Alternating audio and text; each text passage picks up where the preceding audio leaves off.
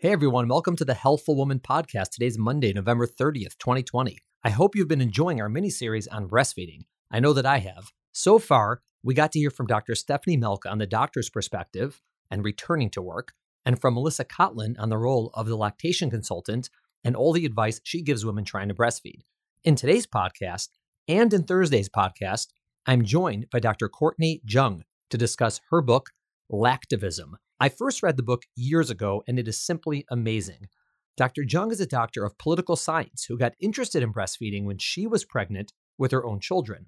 She definitely supports breastfeeding and women who choose to breastfeed, but her book addresses the difficulty many women face in regard to the messaging surrounding breastfeeding, namely the guilt they are made to feel if they choose not to breastfeed. Her book is a great review of the breastfeeding lobby and formula industry, a review of the evidence supporting breastfeeding, and how to put it all into context. I think you're going to find her really interesting, and I highly recommend her book. Thanks for listening. Have a great day. Welcome to today's episode of Healthful Woman, a podcast designed to explore topics in women's health at all stages of life.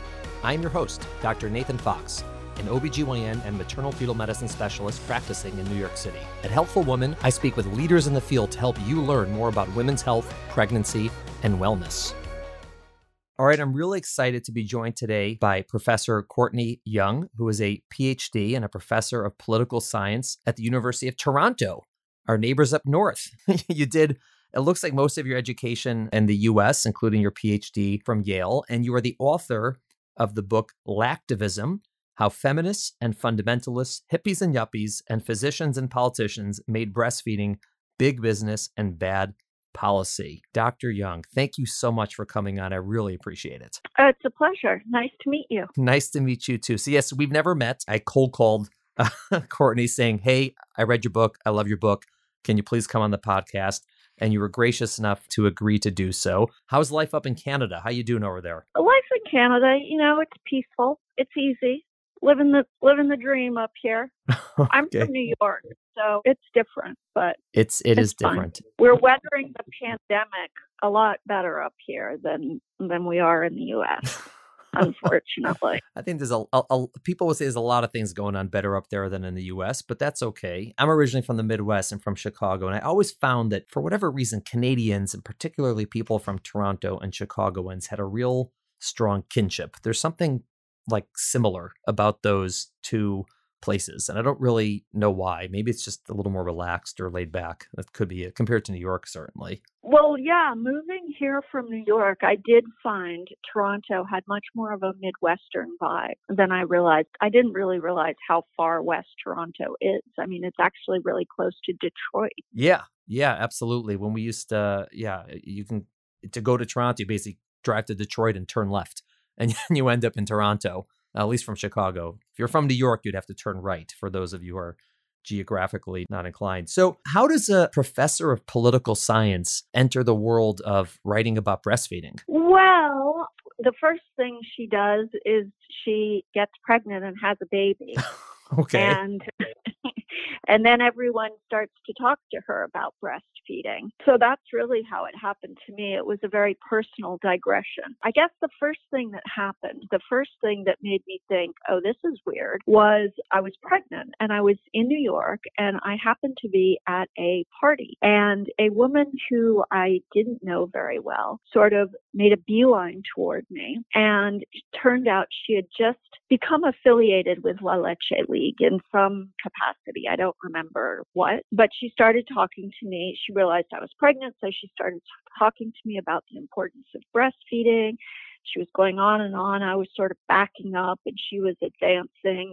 And then at some point in her sort of, explanation of why it was so important that I breastfeed, she started talking about how awful it was that so many Black and poor people were not breastfeeding and were, not doing right by their children. And I had spent the last sort of 15 years before that, mostly writing about race and class and racism. And so I immediately was sort of focused on the ways in which she was using breastfeeding as a way of disparaging the parenting practices of people who were not white like she and I were. And so that was my first sort of moment of thinking, wow, breastfeeding is doing this kind of racial boundary work in the United States. And that's what really sort of grabbed my attention. And that was before my first child was born. I did not write the book then. I kept on thinking, I need to write a book like this. But I was writing another book at the time. So I didn't have time.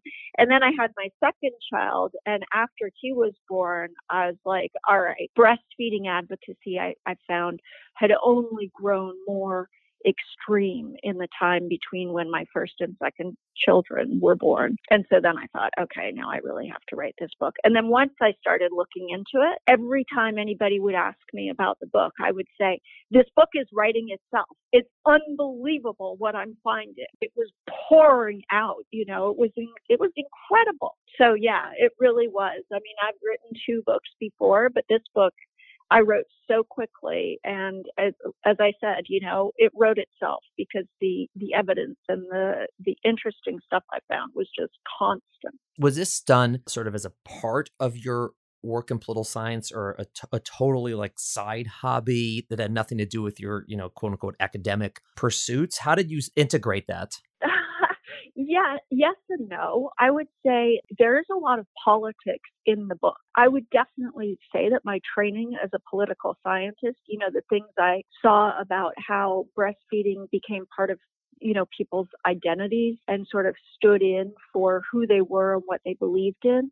Those are very sort of political science-y kind of ideas. The links between breastfeeding and race and class, and then, policy making around breastfeeding, all of that is sort of straightforward political science. But of course, there was a lot of stuff in the book, like an entire chapter on the medical research on breastfeeding. Right. That is not actually the kind of stuff political scientists do. So I guess I would say it was a departure. It was an absolute departure for me in terms of kind of research and things I work on. And also the fact, that it was not a book that was published by an academic press.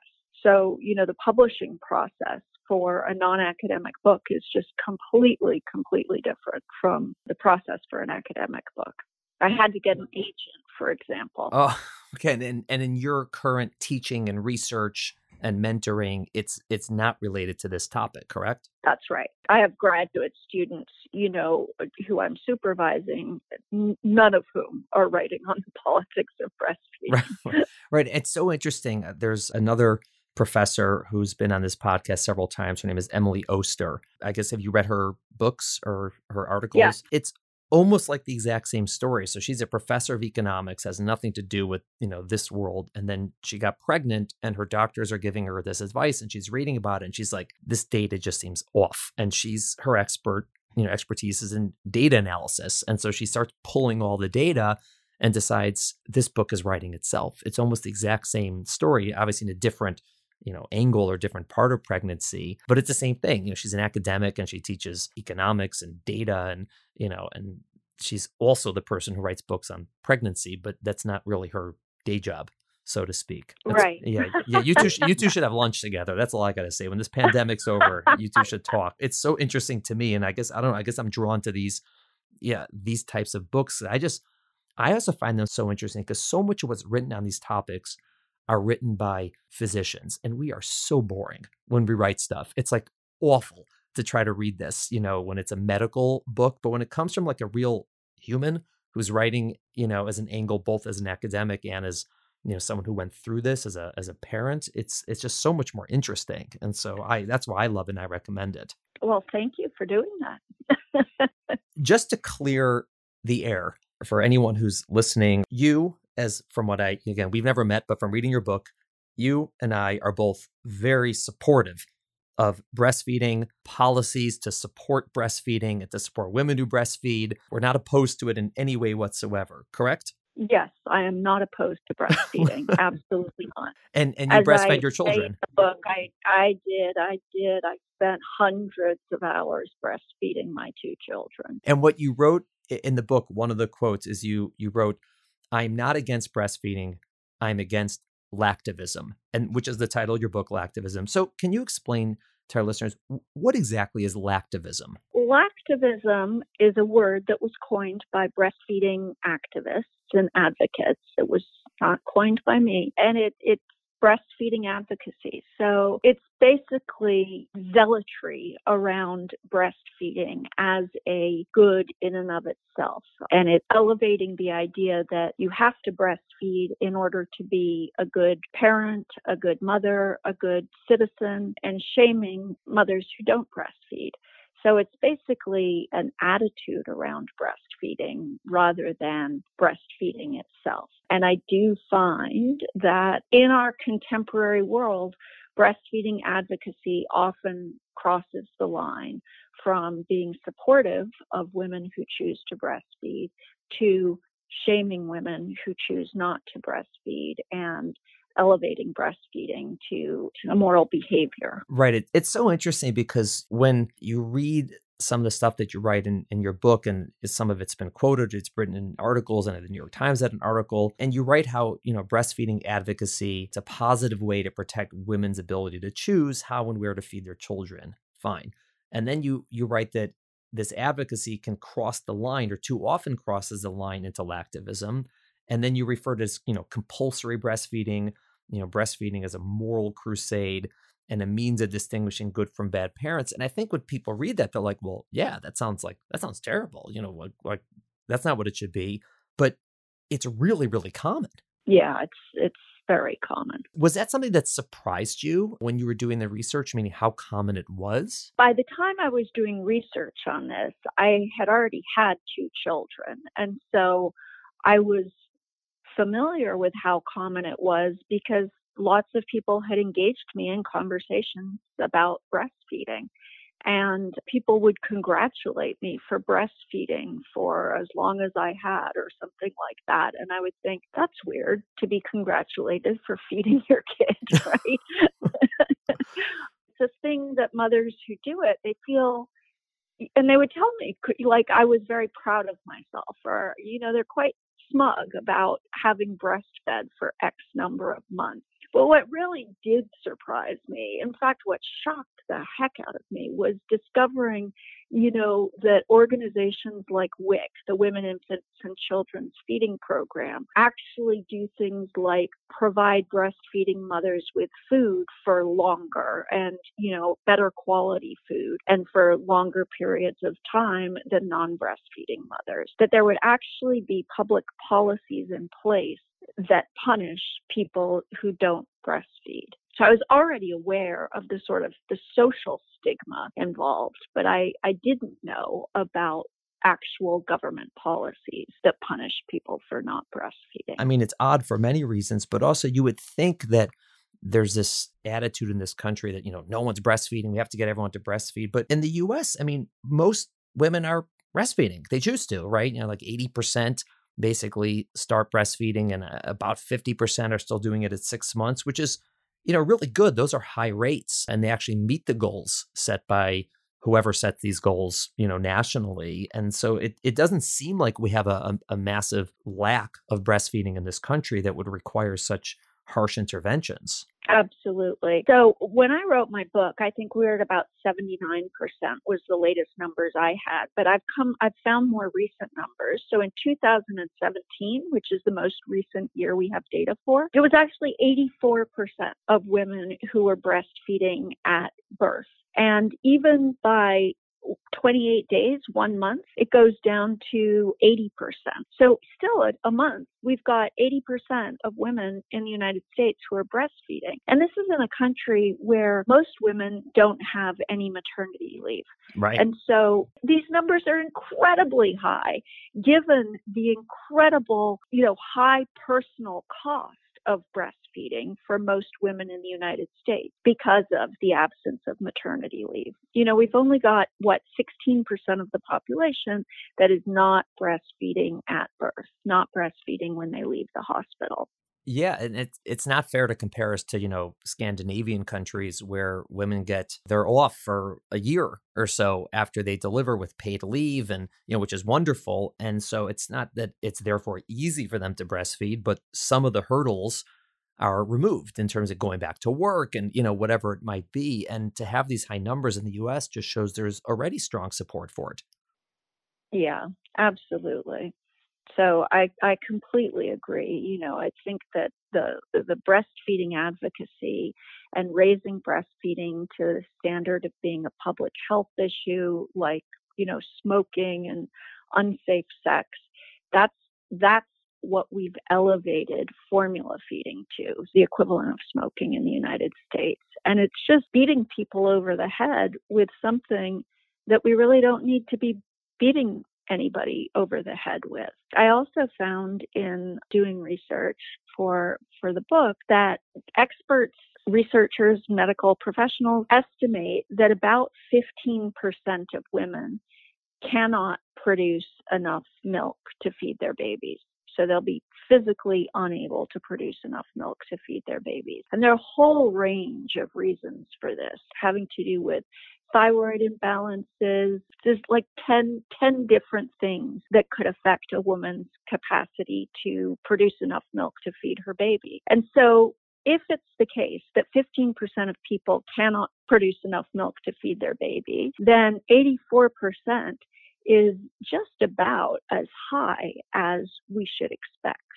Right. That is interesting. And another thing you write about, which is so poignant and sharp, is often these women who can't produce enough breast milk are told by quote unquote experts, everyone can produce enough breast milk.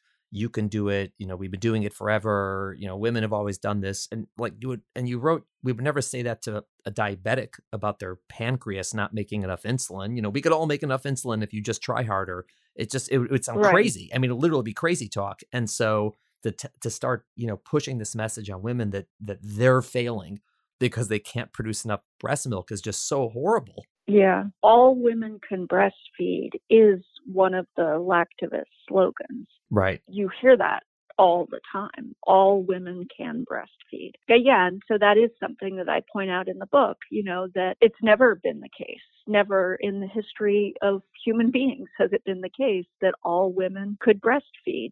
There have been, what do they wet nurses. Wet nurses. Thank right. you. Yeah. There have been wet nurses, There's not a lot of them out there anymore. So, their website doesn't have a lot of hits anymore. Well, that's because wet nurses have been replaced with breast pumps. Yeah. And also with, people sending their breast milk across the country for, people buy other people's breast milk. So now you don't have wet nurses who are providing a service. You have a product. They produce a product and then they'll sell you the product because, now that we have pumps, they don't actually have to provide the service. They can just deliver the product. That is essentially wet nursing with a middle step involved. Right. It's wet nursing with Amazon in between.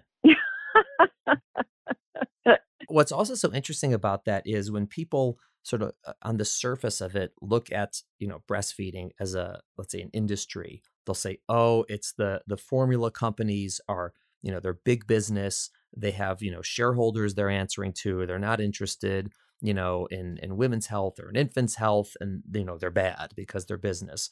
And that's sort of like if you look at the surface. But what you get into in your book a lot, which is so true, is the breastfeeding industry is also big business. It's huge business. I mean, these pumps are expensive and all the equipment that goes with it and all the breastfeeding, the gear. And there's just so much that goes into it on that end. Also, it would be unfair to just say that there's a financial interest on the formula side when there's a as great or even greater interest on the breastfeeding side. Right. So one of the really interesting things that I found is, the Affordable Care Act, Obama's Affordable Care Act, passed into law that all women who give birth to a baby get a free pump from their insurance company. All the breast pump companies, made a fortune off of that. But one of the things I found was that during the time, a lot of healthcare special interest groups were involved in lobbying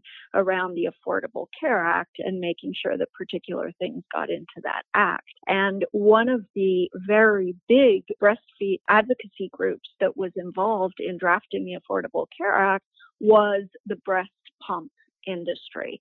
So Medela had people in Washington who were making sure that breast pumps got into the Affordable Care Act. And after that part of the act was passed, after, mothers were required to get free breast pumps from their insurance companies, the breast pump industry jumped by 50%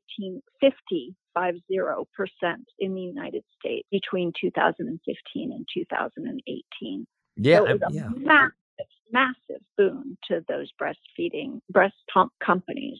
Right. I mean, pretty much, 80 to 85% women who are nursing or starting to, almost 100% of them buy a pump or get a pump from their insurance company, quote unquote, for free. I mean, someone's paying for it. It's just not, it's part of society's paying for it. And that's the people making the money off it are the ones who sell the pumps. And it doesn't mean they're bad people, but it's just whatever. It is a lot of money. There is definite interest in this continuing.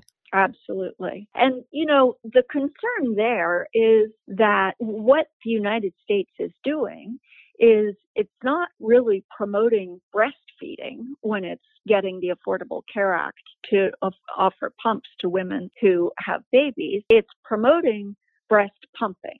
Right. Now, whether or not pumping breast milk to feed your baby breast milk from a bottle is the same as breastfeeding, the jury is out on that. Nobody really knows if the benefit from breastfeeding comes from the properties inside breast milk, which is what, the breast pump logic would imply, or if it comes from, actually feeding your baby at the breast, et cetera, et cetera. Nevertheless, it's also clear that the reason we focus so much on breast pumping in the United States is that we have no maternity leave. Right. So you're trying to square the circle between, government recommendations that women should breastfeed exclusively for 6 months and the fact that most new mothers work and don't have maternity leave with breast pumps. There's the solution. And so pumping breast milk is it's the cheap substitute for maternity leave in the United States. I think that's such a huge point.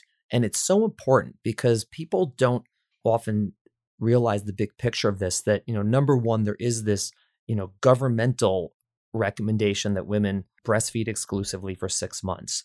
And like we said, and we're going to continue to say, it's really pushed on people and in many different ways we'll go into, but it's really, really pushed. But they're not at the same time paying for a way for them to do it in the way that it was intended, right? Breastfeeding. So instead they're saying, okay, we're not going to give you maternity leave. You still have to go back to work. So we're going to do all these pumps. And the pumps they're definitely useful for women who are nursing, they're breastfeeding, and they can't be with their baby 24/7. So in the times that they're not, they can, pump and they can continue to breastfeed at home. But what ends up happening for a lot of people is you're basically promoting breast milk, not breastfeeding, like you said. And those are different. And people don't always understand that that's not the same thing. Feeding a baby exclusively breast milk is not the same thing as exclusively breastfeeding, because there's so much benefit to that, the touching, the bonding, the skin to skin, the warmth, that has effect on babies as well. And when you remove that from the equation, it's unclear what the benefits are. Right. And in fact, one of the things that I found that was super interesting is it's not just that we're implying that breast milk is the same as breastfeeding. That's actually also elevated to an ideological position. So, for example, when my book came out, I was asked by the LA Times to write an op-ed about it. And I mentioned the fact that, just this exact fact, what we're talking about the fact that the United States was actually promoting breast pumping and not breastfeeding, and it was promoting breast milk as a product rather than breastfeeding as, an act. When the article was published, the comments that started coming up in response to the article, there were a lot of mothers, I assume mothers, who said, don't you dare say that breast pumping is not every bit exactly the same as breastfeeding. Do not denigrate my breast pumping, and so on and so forth. And I realized that, there was a real fervor about absolutely insisting that those mothers who were pumping were doing everything they were doing the exact same thing, offering their babies the exact same benefits as mothers who were breastfeeding. When you tie people's, worth and their value as parents into that equation, you could see why people get very emotional about that. Right, which hadn't been, my point at all. I wasn't meaning to denigrate the actual mothers who were pumping. I was looking at this as a public policy and saying our policies are messed up, and we shouldn't be talking about promoting purchase of breast pumps as an instance of Obama promoting breastfeeding, right? We should look at it as a clear-eyed instance of Obama promoting the purchase of breast pumps as a way of avoiding changing our maternity leave policy. Right. And I think that also what sort of the backbone of all of this, which is really the claims about the benefits of breastfeeding and exactly what they are. And because if you ask someone, either someone on the street, or you ask even a doctor, or you ask a public policymaker, why is breastfeeding better, right? What is it that's better? And you're basically going to hear essentially every single, ailment in the history of mankind is improved by breastfeeding. We're essentially talking about reducing the risk of ear infections, gastrointestinal infections, respiratory infections, enterocolitis, blood pressure, obesity, heart disease, diabetes, asthma, allergies, cancer, celiac, Crohn's, eczema, death, SIDS, and they're going to have higher IQs and have better mental health if they're breastfed. And there's nothing in the world that reduces the risk of all those at the same time, but that's what you're going to read and what you're going to hear. And what's the data even to support those claims? There's so much data out there, and it varies in qualities. I guess the first thing would be to talk about the research on breastfeeding. Right. And we're going to spend some time. We're going to spend some time on this, so everyone can hunker down and hear about data for a while. So the most important part of this, the sort of background information that you need, is that all of the studies on the benefits of breastfeeding are observational. So there are no randomized controlled studies on breastfeeding and health outcomes. And randomized controlled studies are what we mostly have in science and in medical research because of the problem of confounding factors. So if you have randomized controlled studies, you can control for confounding factors. And most people are going to understand this clearly, but let me just give you an example. So it turns out that most women who breastfeed also do not smoke. If babies of mothers who breastfeed have a lower chance of respiratory infections, or they get fewer respiratory infections, we can't tell if it's because their mothers breastfed or if it's because their mothers don't smoke, right? It's right. possible that mothers who smoke tend to give their babies have greater chance of respiratory infection. So because we don't have randomized controlled studies, we cannot control for those confounding factors. And so that makes all of the research on breastfeeding and health outcomes less robust, less scientifically sound than it otherwise would be because they're all observational studies. That is, we're looking at women who breastfeed and women who don't breastfeed, but they also tend to have a lot of differences between them. In the United States, one of the big differences is that the women who breastfeed longer, those women's children also tend not to go to daycare. And daycare is the leading cause of most illnesses that babies have in the first, 2 or 3 years of life. Right, like infections, like minor infections. Exactly. So diarrhea, runny noses, ear infections, all of those things. Babies basically don't get any of those things until they start daycare. And every parent listening to me right now is going to say, oh yeah, no kidding. Yeah. For example, one very famous study of breastfeeding outcomes was conducted in Belarus. And that study found that, children in Belarus actually don't get ear infections at all, and they don't get diarrhea almost at all. Very, very low percentage of babies, something like 15%. Whereas in the United States, it's more like 60%. And that's because women in Belarus get very, very long maternity leaves, and there basically are no daycares there, right? So you're starting with totally different numbers. Back to the research. So after, wading through, probably hundreds of articles on, studies on the benefits of breastfeeding, I decided that breastfeeding has an effect on 4 different types of infection. It has an effect on ear infection, lung infections, respiratory infections, gastrointestinal infections, and it seems to have an impact on something that preterm infants have, which is called necrotizing enterocolitis. And then there's a whole range of things, among the list that you mentioned, where the bottom line is that we simply don't know, that there's a lot of research out there. It's contradictory or it's unclear. So I'm looking now at my book. So the evidence that breastfeeding protects against this is stuff in the middle range, right? Where the evidence is inconclusive or the evidence is mixed.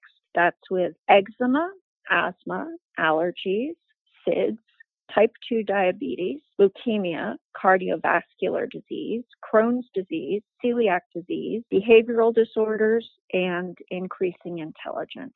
So in the case of those health outcomes and intelligence outcomes, we just don't know. There are studies that go either way. Good studies that show both an impact and no impact at all. As you were saying before, it's so hard to really do this. I mean, again, just for our listeners, the only way to really know is literally to take, let's say, 10,000 women and randomly tell half of them, just randomly divide them in 2 groups and say, okay, you 5,000, I want you to breastfeed exclusively for 6 months, and you 5,000 don't, do formula feeding. And that hasn't been done. I don't think anyone's planning to do that. There's a lot of reasons that's not going to get done. It's very difficult. But that'd really be the only way, because if you look back on women who breastfed, other than smoking, there's so many reasons they may be different and you can't figure it out. The researchers know this. It's not like this is, foreign to them. But, the way you tease it out is you look at, people who breastfed longer versus shorter in sort of the same groups, but that's also biased. Or sometimes some of the better studies are able to tease out within a certain family who have multiple children, some of whom are breastfed and some of whom are not. Things like intelligence, right, which should, and most of the studies have not shown any great benefit to the children within a family who are breastfed versus not, which would sort of imply that it's not so much the breastfeeding, but rather your family, your parents, your genetics, those types of things. And so it's very tough. And the other thing which you mentioned in the book, but so important for people to realize, is when we say there is a benefit, how much of a benefit, right? Because in papers, when we say there's a significant benefit, what we mean when we're writing it is it's not due to chance. It seems to be real. But when people hear that, they think, oh, it's a huge benefit. But like lowering something from 10% to 7% might be significant, but you're like, well, that's a pretty small drop. And that's the numbers we're talking about here for these improvements, so to speak. So I talk about that as the difference between, what significant means in statistics and what it means in real life, right? So in statistics, it just means this is actually a real difference. It's not just a result of statistical manipulation. That's all it means. Right. It just means real. Right. Whereas, as we know, in real life, significant means significant, important, big. So, yeah, it's possible that that's the problem. It's also the case that a lot of what public health officials are talking about is they're looking at the difference at a population-wide level, whereas we as individuals would be making decisions with regard to our own baby's health outcomes. And so if you're a public health official, looking from the perspective of, does this matter, for our population of 330 million people? The answer could be yes. But that would not translate into the same kind of logic that an individual person would be making when they make their own decision to breastfeed their baby. So the example I have of this is there was a former director of the U.S. government's Agency for Healthcare Research and Quality, an organization called AHRQ. So this guy is named Dr. David Myers, and he gave a speech where he was intending to drive home how critical breastfeeding is to children's health. So he's making the point that it makes a big difference. In this speech, he says the evidence suggests that for every 6 children who are exclusively breastfed for 6 months of life, one of them will not have an ear infection that he or she otherwise would have had. And then he goes on to say at least 26 infants will have to breastfeed exclusively for 4 or more months to prevent one infant from getting pneumonia. So he's looking at 6 women breastfeeding exclusively for 6 months to prevent one ear infection. So that's like 5,400 hours of breastfeeding to prevent an ear infection. So if you're looking at population-wide data, you might think that 5,400 hours of breastfeeding is definitely worth it to prevent one ear infection, because if you multiply that across all of the women, all of the babies who are born in any particular year, that's a fairly large number of ear infections that you're preventing. I can't do the math right now. I don't know how many ear infections you'd be preventing. But if you're a parent and you realize that the difference between that, you're investing 5,400 hours of breastfeeding in order to prevent one ear infection among those 6, children. So that ear infection is likely not even going to be your own child's ear infection. You might do a really, really different calculation about what your time is worth and how important breastfeeding is. That's part of the reason that what public health officials say about the benefits of breastfeeding is different. They have a different calculus of what the benefits of breastfeeding are than we would have if we were to make those same decisions on our own family level. When I hear, again, from either public health or medical, either individuals or organizations that talk about the benefits of breastfeeding, I find that there's really 2 sort of categories of what I'm listening to, because I rarely will hear anyone be like very blunt and say like the benefits are not huge and we're not 100% sure about them. Like you don't hear that. What you basically hear is one of 2 things. Either they just don't seem to understand the data themselves, and they'll just say, oh, breastfeeding, well, it's so good, it's associated with lower rates of this and this and this, and they start quoting all these things that if you actually look at the data, like we said, we're like, well, no, it really doesn't. Data doesn't show those. It does not prove those things. Or they'll sort of state it more truthfully, but I'm not even saying intentionally, but it's sort of misleading, right? Because you can say, like you said, breastfeeding, there's multiple studies, and it seems to be associated with a lower rate of ear infections. And so a parent hears that and says, oh, well, that's good. Like, I don't want my baby to get an ear infection. Like, I don't want them to have pain and have to go to the doctor and give antibiotics and, all right, fine. But when you sort of hear the numbers about, well, it's lowering it from a low number to a slightly lower number, you're like, well, that's not a huge benefit. And there's so many other things we can do to, to promote our kids' health aside from just breastfeeding. And when you put into context, it may not be as robust in that sense. And I just don't think that messaging is clear to people who are making this decision about how to feed their babies. No, I mean, in fact, the opposite. That messaging would be frowned on. Right. Yeah. I mean, I think you almost cannot give people that information. Right, because it's almost just too you mean you can't give them the information that it's not as beneficial as we think it is or others think it is. You just can't say that.